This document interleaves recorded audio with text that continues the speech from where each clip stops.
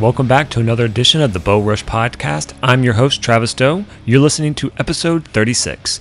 We are now on our second episode of the series of August for extreme hunts. And the guy we brought on today is going to go over some really cool experiences. You know what? Let's see if I can give you a slight hint. And I'm pretty sure you can get the idea from the sound of...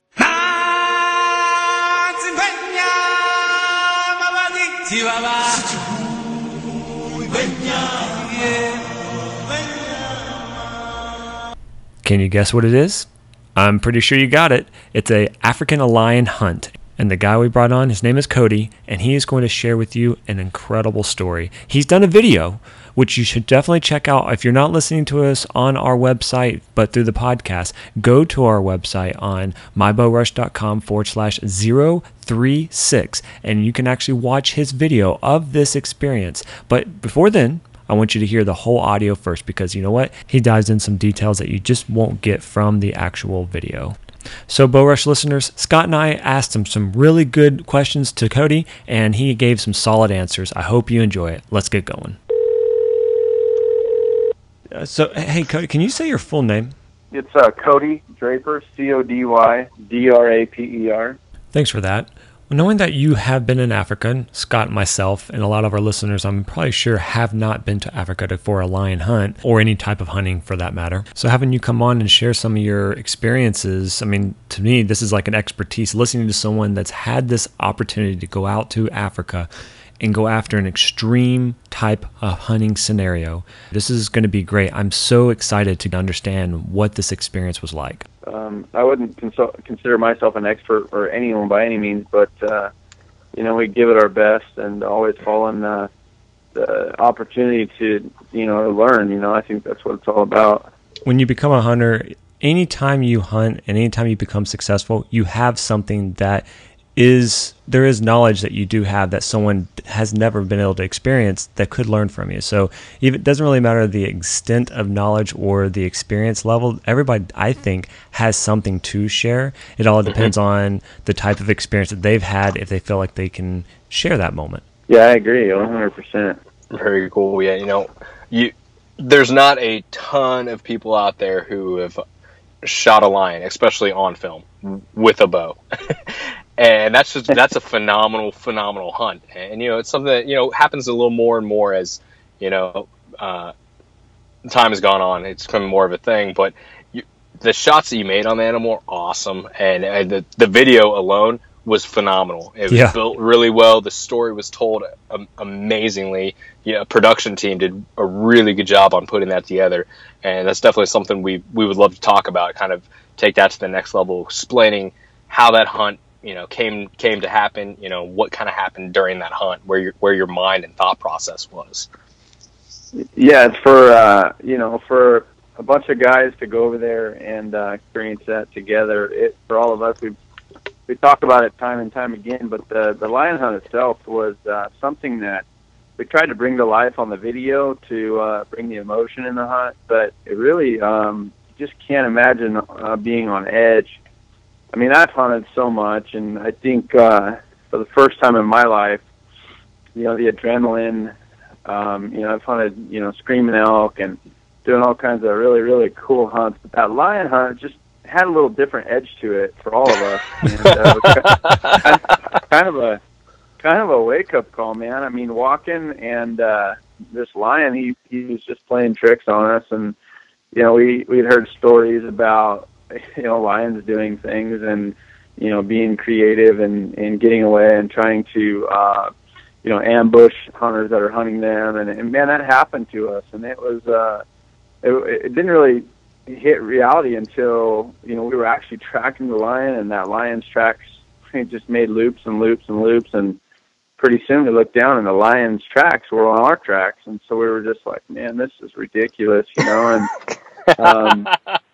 it was, so it had that vibe the entire hunt. I mean, none of us, were joking at all. It was all serious. We're all eyes, and any time that lion could come out of the brush, we're hunting some pretty thick stuff. And actually a couple times we caught a glimpse of the lion, and he was pretty fired up. He wasn't, at first he kind of was just, meandering around trying to figure out, who we are and what we were doing, why we were following him. And then after that, he just kind of, we'd catch glimpses of him just doing random stuff, like running through the brush, looking at us, and, kind of just all puffed up. And man, it was intense. Like, at any minute it could go down, and that's kind of what we experienced. Months before planning this ahead, how many people did you think that you were going to have on the trip?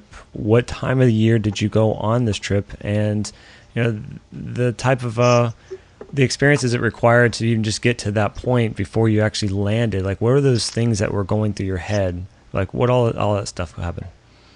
So it was pretty built up. Every year it was around my birthday. Every year I do a little trip, kind of somewhere.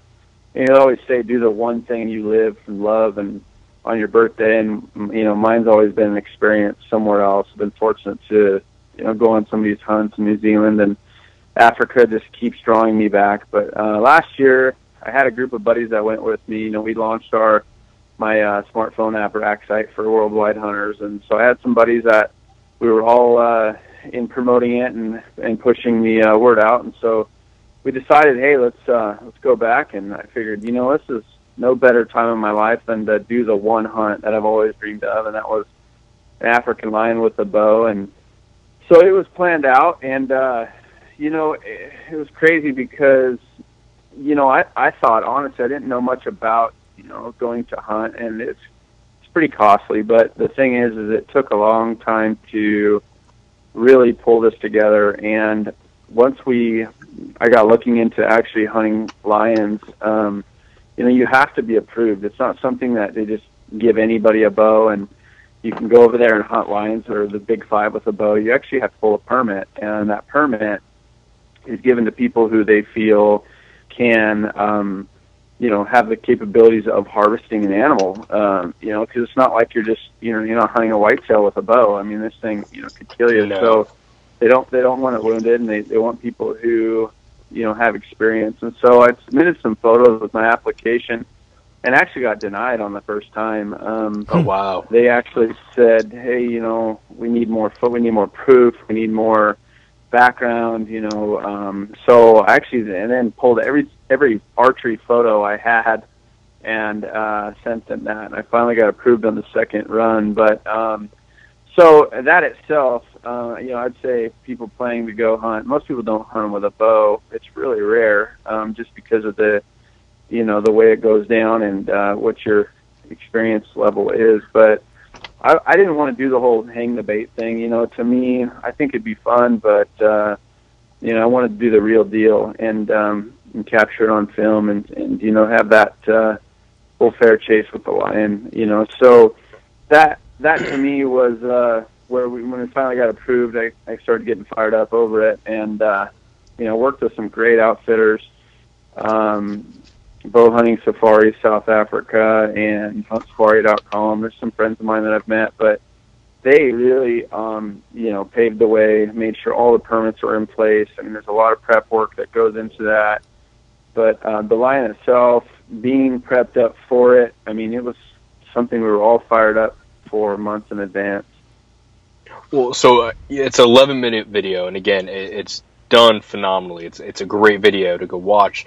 But how long was that hunt actually, from when you guys started on the track to when you guys finally got the final shot? I'd say, total hours, probably 12 hours total of walking, and I mean that was all day. I would say actually physically hunting, but it's it's strategic. It's like anything. Most people go hunting, and everyone's got to have a plan. I always say work your plan, and for me, as much as I hunt, every hunt, no matter where it's at, has a plan. And that's really the plan, was to not just walk, but was to, intercept that lion at the time when, we could harvest him. And it wasn't just a matter of, stumbling upon him and, hey, can we hopefully get a shot? I mean, there was a lot of strategy that video didn't bring out that was put in place, and, a game plan. And like I said, it's any hunt you go on has to have that in place, or you're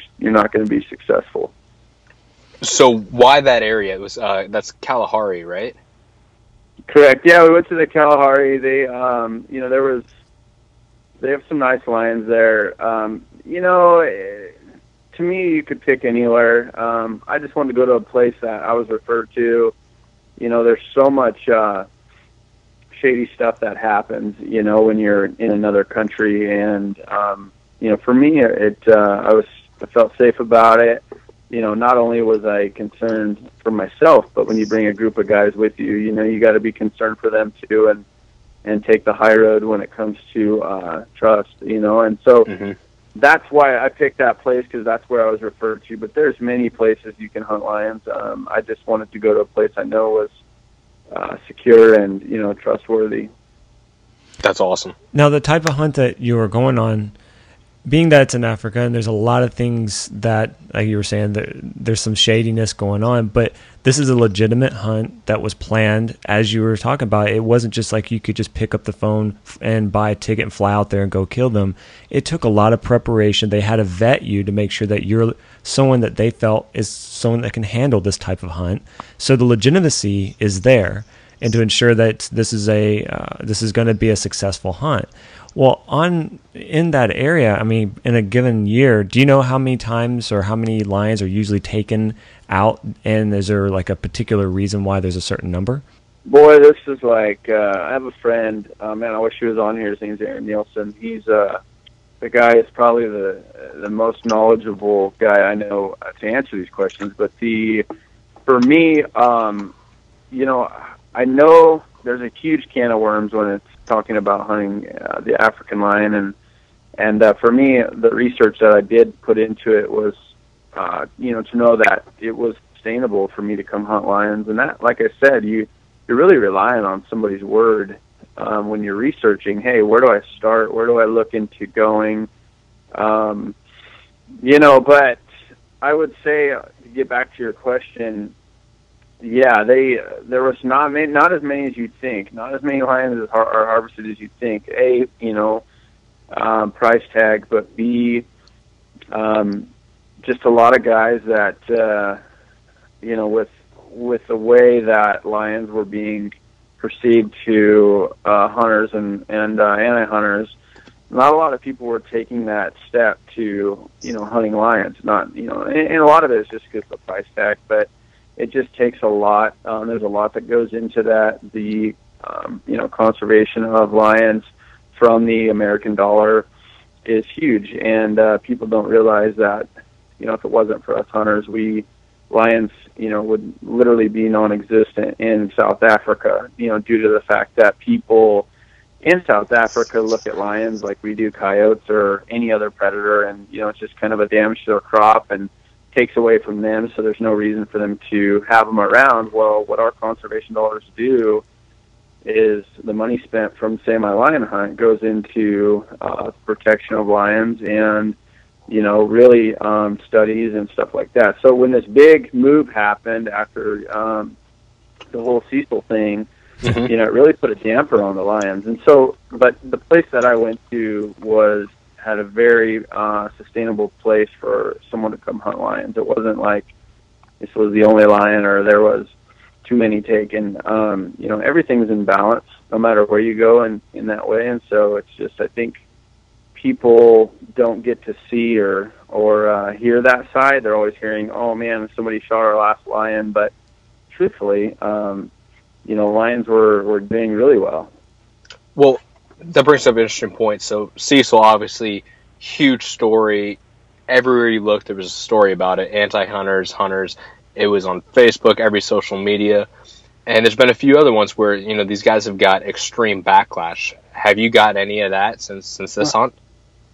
Well, of course, yeah. No, I have. And again, I went into it knowing that was going to happen. But, you just kind of, as a hunter, you got to be prideful. You got to know, you got to stand up for yourself, just like anything. And, it's funny. I was on a plane back from South Africa when that Cecil stuff went down, and I had a lot of people, that just, I was reading some posts about it, and, clearly nobody had the correct image, and you heard about the baiting and all of that stuff, and I mean, none of it dragging the bait and the lion out of the park, and all of that was just a big movement by anti-hunters. And so I kind of knew that from the beginning, and then when the truth came out and he was cleared of everything, I mean, you don't spend that kind of money and really go into a shady operation. I mean, the people, I'm sure, that go do that kind of stuff, which, sadly enough, we get black guys from, every kind of sport or hobby or whatever we love, passion in life, and I'm sure there are guys that do that, but they don't go spend that kind of money and go into something that shady. So I haven't gotten, I definitely am getting a lot of strong opinions about it, but no death threats or anything. No, not any death threats, but a lot of people who really want to bring you down. But people are that way in general, and I see somebody is successful or doing something, and, Yeah. So one thing you said watching through the video, and obviously I've never had a chance to hunt a lion or hunt anything that is a true predator coming after me, minus coyotes, but which is a far cry from a lion.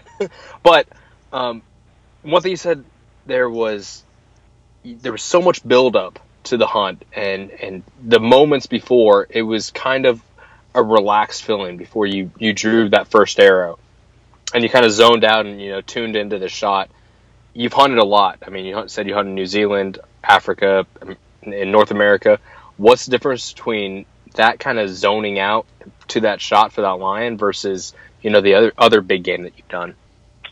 Really nothing, honestly. The hype was a lot different, I would say. For me, when it comes to hunting deer and elk and stuff like that. So I don't even know the word for it. It's really a natural thing for me. I've done it for so long. I guess it's more relaxing to go on an elk hunt or a deer hunt. It's where they're at, where they're moving, what they're doing. You can see them. That lion hunt was a lot different. You couldn't see him, you couldn't hear him, you didn't know where he was at. He could be behind you, in front of you, to the side of you. It was like a confusing hunt. It was basically like being on a hunt for the first time, not knowing what you're doing. And for me, like, that just kind of put me on edge. But when it came to that final shot moment, which is a super important moment to me with any animal, I've always been that way. I kind of tune everything out and just focus on what needs to be done.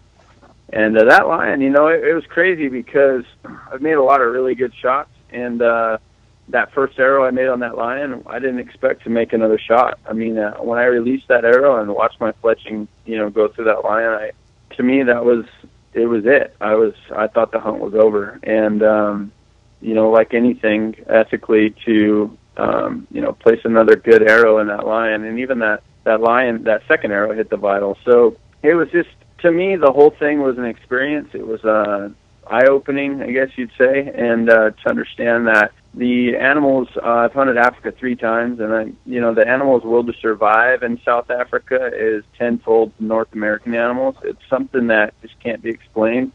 I've seen a lot of really well-placed shots, heart shots, lung shots, stuff like that, and animals, live 10, 15 minutes, and it's crazy. That lion, none of us believed that lion was, still alive.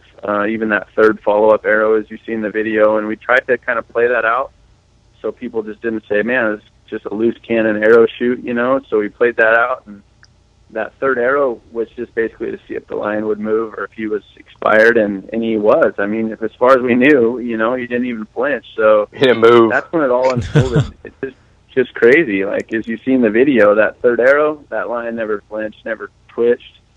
So, we figured he was gone. And that just kind of shows the raw power that those animals have. I mean, you took clearly clean shots, and even though he's, it looks like he's in near the end, it just seems like it's not really phasing him that much. I'm wondering, though, because when I saw the moment he looked at you and that charge, is there any moment of I got to change my shorts, kind of pucker up a little bit? Because that was that's pretty intense. My heart was racing. I felt that. I was like, oh boy. Oh man, the video doesn't even do it any justice. It was. That the funny thing was our PH. His name was Cobus, and Cobus, he'd been on 200 hunts, and we showed up. We were kids excited for our first party, and we showed up and we get to the lodge, and we're joking around with this guy, and we're trying to, we're having the time of our life. Flown in, we had some experience with some bad engine on our plane flying into the Kalahari, and so it was just, we were all on our edge, and we were excited to finally be there. And Cobus was the most like focused professional hunter I've ever even met. He never joked one time. We tried to get him to joke around a little bit. He never cracked a smile. And it all played up to that. He kept saying, like, look, man, this is, I want everyone to be on edge. And he was very professional. And when we got to that moment, the lion, when that lion got up and he shot that lion in the throat with that 470 Nitro Express, he literally folded him 5 yards, 6 yards from my feet. And, had he missed or whatever, but it's when the lion got up, or the lion was still down, I remember, I'll never forget, I looked over at Cobus, and he had that second round in that gun, and he just, I was even trying to talk to him and go, hey, man, and, and it was just chaos, and he was just still focused, barrel on, sights on the lion, he wasn't budging, he was still on a knee. There was so much video you didn't see on that ending, but he just wouldn't budge until he physically knew that lion wasn't going to get up again. And then he looked at me, and we get back over to the rig, and he said, hey, man, and he says, you know why that lion got up? And I said, well, why is that, Cobus? And he said, because he knew that was his fatal arrow. He said he knew that that last arrow, if you look, he had his arm up. I made a perfect heart shot on that arrow right before he jumps up. And he said that lion mentally knew that was his time. He had less than 20 seconds to give it his all, and he knew that was a fatal shot. So that's why he got up. He was giving it all he had, and and he told me that. That reminded me of that movie from, I think it's called The Ghost in the Darkness, with Val Kilmer and Michael Douglas. Mm-hmm.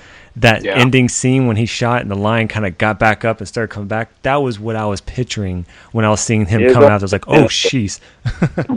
Yeah, it was identical to that. But that lion, for him to get up like that, the strength, and again, he knew, that lion knew that was it, and he was going to give it his last run. And Cobus told me that face to face, and it's something I've always remembered, is how serious he told me that, that lion was giving it everything. He was coming hard, man. Is that the toughest animal you've ever harvested? Is what's that? Is that the toughest animal you've ever harvested?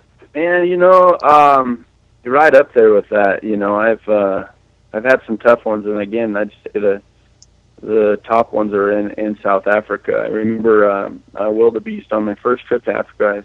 I shot this wildebeest in a herd, and he ran 1.5 miles, and we got to him, and both lungs were blown out, and top of his heart, and he ran about 1.5 miles.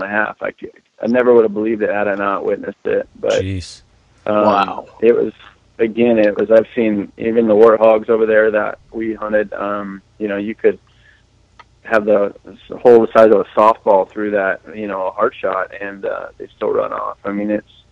It's crazy. It's just absolutely nuts, the animals' world to survive over there in South Africa. But, when I was a kid, my dad's hunting partner had an incident like that with the lion, but with a mule deer. And I remember him as a kid walking up, and they got up to the mule deer, and the deer was like he was dead, and he stood up and tried coming at him, and it happens all the time. In that scenario, you just got to be careful and hopefully take your time and place your shots well, and that's really what it comes down to. Never rush anything, even if it means walking away empty-handed. What kind of distances were you practicing and training yourself for, for shot placement for while you're out there? So I shoot, I'm a big rifle and bow hunter, but I love archery on the rush of it. It's just obviously tenfold with the rifle, but I'm not to say one or the other is more of me, but I shoot up to 100 yards. I have a Black Gold with a 3-pin roll-down sight that I shoot to from like 30 to 100. So I shoot a 30, 40, 50 pin, but I can roll that bottom pin all the way down to 100.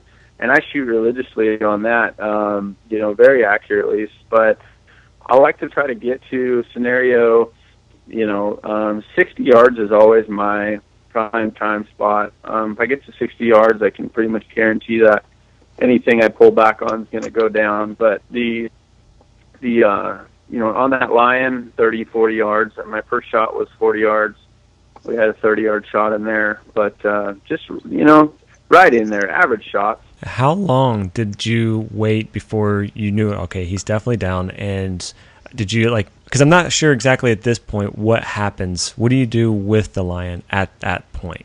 Like I said, a lot of the stuff, you have a moment with an animal, any animal that you harvest. At least I do anyway. I can't speak for anybody else, but I mean, you just don't start dragging right away. It's like, for me, I really admired the lion. I was just spending some time, super thankful for that, to harvest that lion. Nothing goes to waste of that lion. I mean, even the bones of that lion got ground up and utilized for food. It's just, the lion itself, the hide, is actually on its way back as we speak from South Africa to me to get mounted. But, the lion, meat, bones, organs, all that stuff it stays right there, gets utilized by the people. And I got to firsthand witness that. It's always like, oh, does it really go and does it really get distributed? But yeah, it does. I mean, it's amazing what, nothing goes to waste. Here in the States, a lot of hunters will go up and, leave rib meat or leave, liver, heart, stuff like that. But every ounce of that animal, every animal in South Africa that I've been around has been utilized. 100% to the bone, literally. That just means it gives you true respect for that animal. You didn't just let it go to waste, which is amazing. Did you get to try some of the meat? Yeah, that we got to try. We got to try some of it, but I wouldn't say it's any different than anything. People always say oh, you can cook, certain things and they taste better than others. I've had people say antelope's terrible, and other people say antelope's great. And I love antelope. I love all game. Antelope is great. Yeah, and I've had people say, man, antelope's not that good. And it's like, man, how are you cooking it? How long are you leaving your meat out? Mm-hmm. So, but I'm like a wild game fanatic. I love to eat wild game. I love deer heart. I love stuff like that. I'm just, pure harvest to the dinner plate, to the freezer, to, feeding myself and giving meat to people who need it. That's awesome. So when you're not off hunting all these exotic places that everyone listening to this would love to go to, in North America, where do you spend your time? What's your focus for big game in North America? So yeah, I'm an Idaho boy now. I grew up in Nevada, but I hunt the full plan: deer, elk, antelope, turkey, mountain lion, bear. It just never ends. It's always a cycle here in Idaho. We're fortunate because we can go hunt almost year round, and there's always something going on: steelhead fishing, salmon fishing. So I'm one of those guys that I'm always doing something outdoors. But the only thing I can honestly tell you that I'm not big on is shed hunting. I just can't. I have somebody that shed hunt, but I cannot shed hunt, man. I've tried it. I'm so bored of, to me, if I step over a nice, shed, I'll pick it up. But man, you couldn't pay me to go out in the hills, walk around and look for sheds. It's something I've just never been into. But I asked a buddy one time. I was like, "So, are you going to go shed hunting?" He's like, "What do you mean, turkey season?" Yeah. He's like, I'm looking for turkeys. If I stumble upon one, then I'm gonna grab a shed. That's so me too. I'd run around, chase around longbeards, and go out there and look for a shed, a white chalk horn. But buddies of mine do that. But no, back to your question. Elk, antelope, deer. Those are some of my favorite things here, just locally. They're real hard hunts, do-it-yourself hunts, high country, 10,000 feet. You got to walk, you got to bivy sack, you got to pack the animal out on your back. So a lot of those international hunts, flat ground, they do the work for you. So I get a mix of both.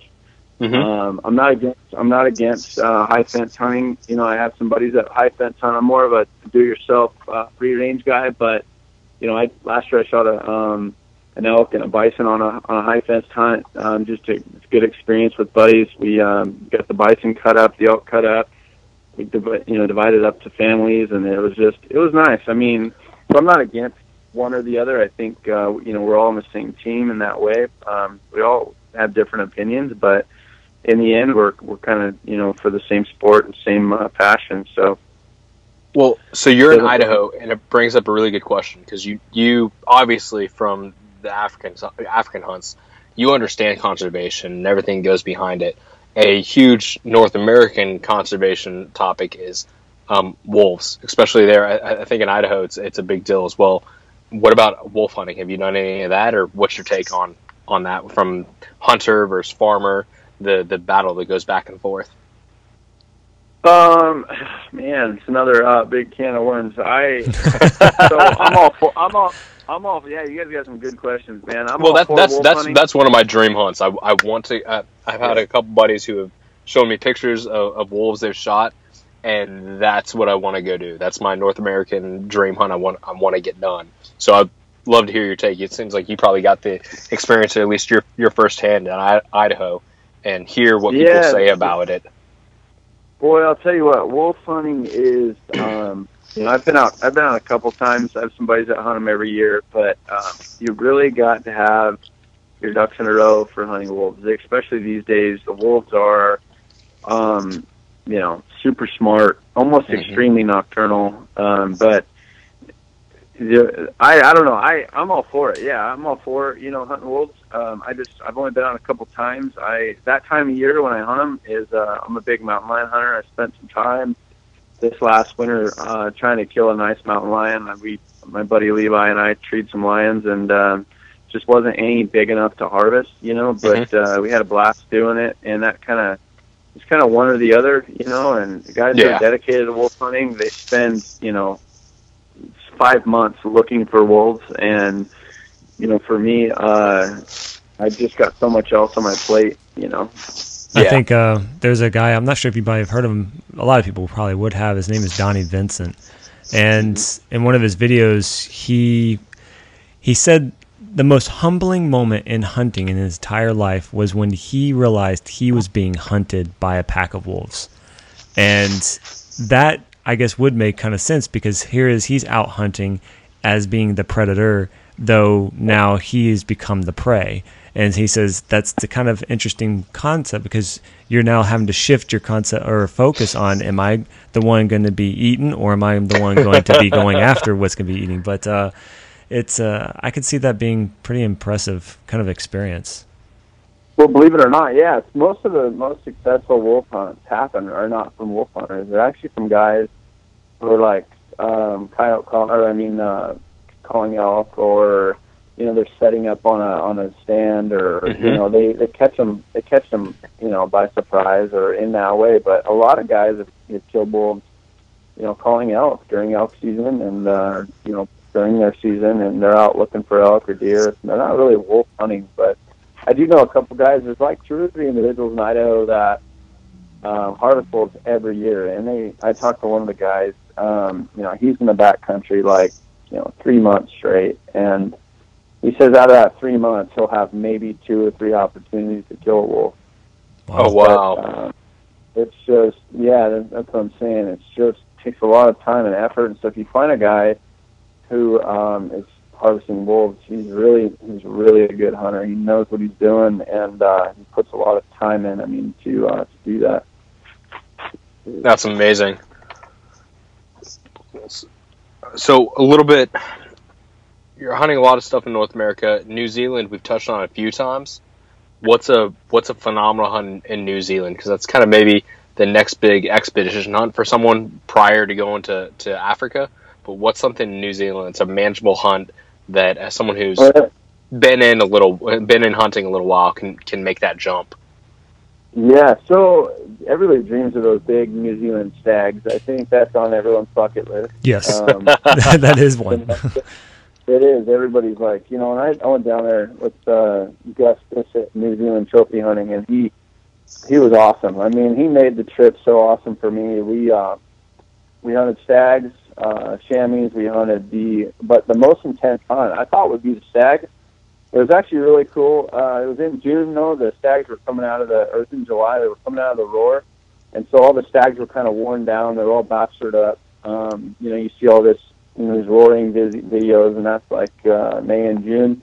But I caught it after that, so the stags were kind of like the big old bull elk. After the rut's over, they all group up, and that's what the stags do. So that hunt was cool. I mean, it was everything I dreamed of. But to me, the number one hunt in New Zealand was the tar hunting, and that was I actually have if you go to our rack site YouTube, it's RACKSSITE is the name of the channel. It's our smartphone app YouTube channel, but there's a New Zealand hunt on there, and you can click it, and it shows what I'm talking about. But the Alps are so steep, they actually take you up in a chopper, and they take you up the side of these glaciers, and they don't take you up to where the animals are. They take you like halfway up the mountain. So otherwise, it'd take you like 8 to 10 hours just to get to that point. Oh, wow! To be able to hunt the tar, you'd never get to them in one day. So they take you up halfway to where you still have to hike in and earn them. But you get up there, and as you can see in that video, the tar hunting was so awesome. And we're on steep cliffs. I mean, you slip and fall and you're dead. I mean, it's like 300-400 foot cliffs you're scaling. You've got your gun on your back, and it's kind of like that cliffhanger movie where like you literally lose your footing, you're falling, and you're rolling, you're dead. And there's been a lot of people who've lost their lives, but it's to me, those big bull tars, they're one of the most beautiful animals in the world when they're all puffed up, and they're jumping over cliffs, and they've got their nannies there, and it's just amazing what the animals live in and how they live up there. And I mean, you're almost like you're in their element. How an animal can even survive on some of those conditions. But if you watch the video, you'll see. I actually joke around because I end up shooting this bull tar, and I'm like, asking the guy about his, rappelling equipment if he has any in his backpack, because we're like 500 feet cliff right below where the tar ended up falling. So it was that was one of the biggest rushes I've had, and if anyone's going to New Zealand, do that tar hunt because it's off the charts. That's awesome. Well, you keep saying that you have this company, this thing you started called the Rack Site. What exactly is that? So what's cool is if you go to your app store, you can go to the Apple Store or the Google Play Store, and I created an app. And the app is it's a social media site for hunters only, and it's called Rack Site. And it's basically evolves around hunter connectivity. So you can actually go onto this app and meet hunters like you and I across the world just by a touch of a button on your phone. And it's constantly being developed. Our final version, actually 1.7.0, is just about to hit the app stores. It's been submitted, and we're just waiting for the release. But what that does is, there's a lot of guys on there who, you look in today's world, and one thing that's missing is guys like you meeting a guy like me, other than, social media, Facebook or whatever. But now you can go on there, and it's all classified by state. So if you're looking to go hunt out west, say you want to go hunt elk or deer, you can actually go on there and meet guys that are looking to connect with you and trade hunts, swap gear, and, it's worldwide. So there's guys on there. There's some users on there just now from Australia and Iran and Sweden and all kinds of places. So it's a worldwide app. And we're getting a lot of backing on it to where it's, it's going to be pushed really hard to a few 100,000 downloads here pretty quick with hunters only. So it's really has a social media side, so a platform for you to, post photos and share videos and do stuff as well. But it's a very simple app. It's not very in-depth. It's just meant to, be on and off, meet hunters, connect, post your photos, do stuff like that, kind of like Instagram or Twitter or any of that, but just for hunters only. So it's really getting a lot of attention. It's getting new downloads. There's thousands and thousands of hunters on there already. And, that's awesome. It's really cool. It's a free app. Doesn't cost you anything. That's impressive. But it has tons of value. It's not just something that, hey, it's an app, but it actually has value for the hunter as far as info and data and stuff like that. Well, I can see, even thinking about if you think on Facebook, Instagram, even Twitter, they now have it where people think that something is too violent. It either gets flagged, removed on their own opinion. If this is for hunters, they're now we don't have to worry about being flagged, because if you want to showcase something that you've done or seen something that someone's done, they can experience it. They can see it without the worry that someone's going to flag this and be removed. I think that's pretty great. You're now being in a social group that's focused on the same common goal. Yeah, it's for us, it's by us, and the cool part is the on the rack site, it's only a matter of time till, the word has been spreading and people are just piling on it because they're so sick of the garbage politics and everything on Facebook. But, Yeah. the cool good stuff, rack site. And it's funny because it's the opposite. On rack site, we had a bunch of users like slamming the report button on there. We got on there, and there was an anti-hunt group on there. Posting all kinds of things about, hunters this and hunters that. And what was cool about it was, the hunters really beat him up, man. The guy didn't last very long on there. There was like, he posted a comment, and there was like 100 comments from hunters. And so people are like, are you going to remove his stuff? Or are you going to, it's just early on in the app. And I'm like, no, let's just let it go. And I mean, there was like hundreds of hunters posting comments to this guy, and he just left the site. Like, he never came back. His phone is just blinging off the charts. Bling, bling, bling, you're an idiot. Bling, bling. You want none of this? Yeah. So it was pretty That's cool. Awesome. It was pretty cool to see that. And that's really what it's about, bringing us all together worldwide, all of us hunters. There's going to come a time and day where we all need to be on each other's side and have each other's back. It's just, you guys know how everything's going with this gun control. And, oh, yeah. And so that's what it is in a nutshell. You'll have to check it out. Get on there, post your pods on there, and you guys will love it, man. Hunters are looking to connect. So. Oh, absolutely. Well, Scott, did you have any more questions about the hunt? There's a million questions, and again, I go back to the beginning of this where me and Travis just want to talk to people to get scenarios and get their experience out of it, because we're in the same boat as a lot of our listeners. We're just looking for that next experience and to understand how things happen with deer hunting specifically. I'm a whitetail guy. I grew up in the South. I grew up when I started whitetail hunting, it was here in Georgia. How much does the rut play into all of your hunting tactics? You always talk about, or you've been talking about how, if you have a plan, work the plan. Where does the rut fit into the plan for you with elk and mule deer and whitetail and everything else? So we miss all the deer ruts. All of our seasons out west, special hunts you can hunt. November is usually when our rut hits, but most of our general hunting is over. And so when I say it's kind of tough hunting, is the rut helps out a lot. You can predict a lot, and with general season, you kind of miss all of that. So it actually makes it more challenging. We have archery seasons for elk out here, which is during the bugle, and that's always fun. Because exactly. Whistling elk, and get worked in on a nice bull that's all heated up. But for the most part, we miss all of that stuff out here, and it's kind of a good thing. It keeps everybody on edge and working hard. How many animals a year do you harvest? Last year was 29. So oh wow, 20, yeah, 20. Oh wow. Yeah, this year I'll be probably in the mid 30s by the time I'm said and done. But what species? Everything, deer elk. Last year, deer elk. I'm actually heading to Hawaii tomorrow to hunt axis deer and some of those. They call them black deer.